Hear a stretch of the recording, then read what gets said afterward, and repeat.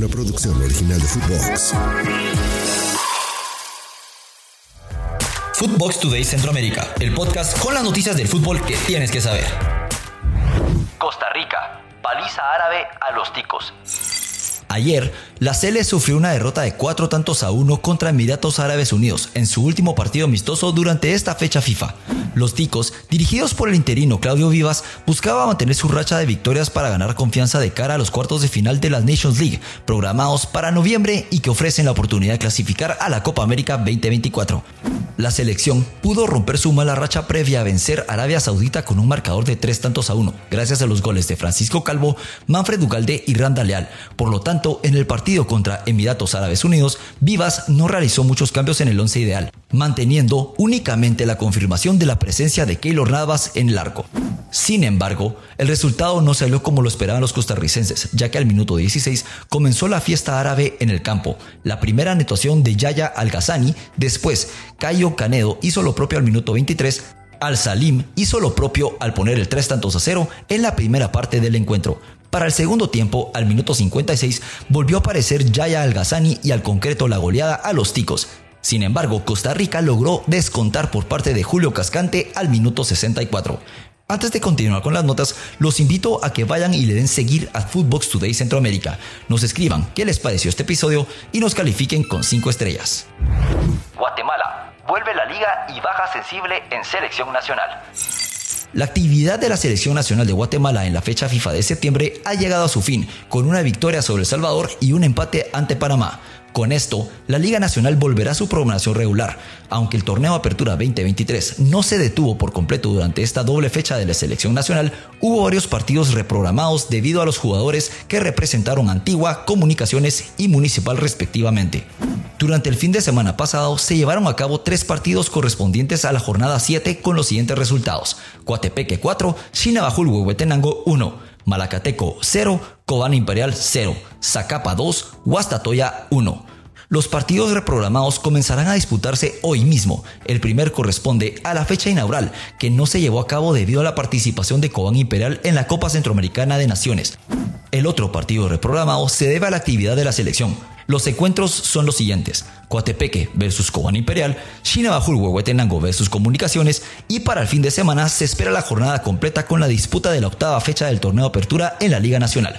Uno de los enfrentamientos más destacados será el partido entre los equipos rojos y coloniales en el Estadio Pensativo. Por otra parte, malas noticias para la selección nacional, ya que el día de ayer se confirmó que el futbolista Carlos Mejía no podrá formar parte de la concentración para los siguientes encuentros de la Nations League por acumulación de tarjetas. Panamá, lo bueno y lo malo de Nations League.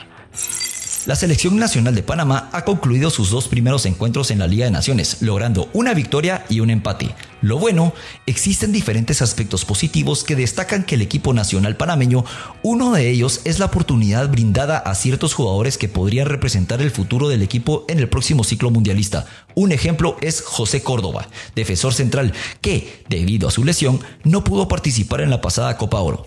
Además, los canaleros mantienen su récord invicto en esta doble fecha y siguen teniendo el control de su destino en términos de clasificación a la siguiente fase. Lo malo: no obstante, hubo aspectos negativos, específicamente el empate contra los Chapines. El equipo panameño volvió a enfrentar dificultades para capitalizar sus oportunidades ofensivas. Este problema ya se había observado en la pasada Copa Oro y en las eliminatorias rumbo a la Copa Mundial del Mundo Qatar 2022. A pesar de tener varias oportunidades en contragolpes, el equipo no logró convertir en goles. Además, se notó la falta de creador de juego que pudiera generar oportunidades, similar a lo que Joel Bárcenas, quien estaba lesionado, hizo en la Copa Oro. También se extrañó a un reemplazo con características similares a Carrasquilla, lo que indica que Panamá tiene algunas deficiencias en cuanto a la profundidad de su plantilla. La selección de Panamá regresará a la acción el próximo 13 de octubre. Hacemos una breve pausa y los invito a que escuchen nuestros otros podcasts de Nación Footbox Centroamérica, último episodio de Archivo Chapín con Álvaro Ortiz y las anécdotas del Camarón Arriaza en todas nuestras plataformas de audio. Nicaragua, goleada a Barbados. En la segunda jornada de la Nations League, Nicaragua dominó a Barbados con una victoria contundente de 5-1, consolidando su posición en la cima del Grupo B. En el segundo partido del equipo nicaragüense derrotó ampliamente a Barbados en su propia casa, lo que les permite encaminarse hacia promoción de la Liga A. Los centroamericanos ya habían logrado una victoria sobre la República Dominicana y ahora consolidaron su excelente momento.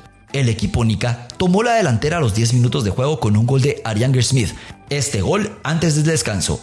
Y también Juan Luis Pérez aumentó la ventaja con el segundo gol y Jaime Moreno hizo el tercero aprovechando un rebote después de fallar un penal. En la segunda mitad, los dirigidos por el fantasma Figueroa demostraron su dominio abrumador ante los caribeños y marcaron 2 goles más. Jacob Montes anotó el cuarto gol y luego Jaime Moreno apareció nuevamente y anotó el quinto y último de Nicaragua. Antes del final del partido, Miguel Rodríguez fue expulsado por una supuesta falta cuando el delantero caribeño estaba a punto de enfrentar al arquero completamente solo. Jaime Moreno se vio obligado a asumir el rol de portero, pero no pudo evitar que Barbados anotara su gol de consolidación. Hasta aquí llegamos con la información por hoy. Soy Andy Cruz Batres, volvemos mañana con más aquí en Footbox Today Centroamérica. Footbox Today Centroamérica. Una producción original de Footbox.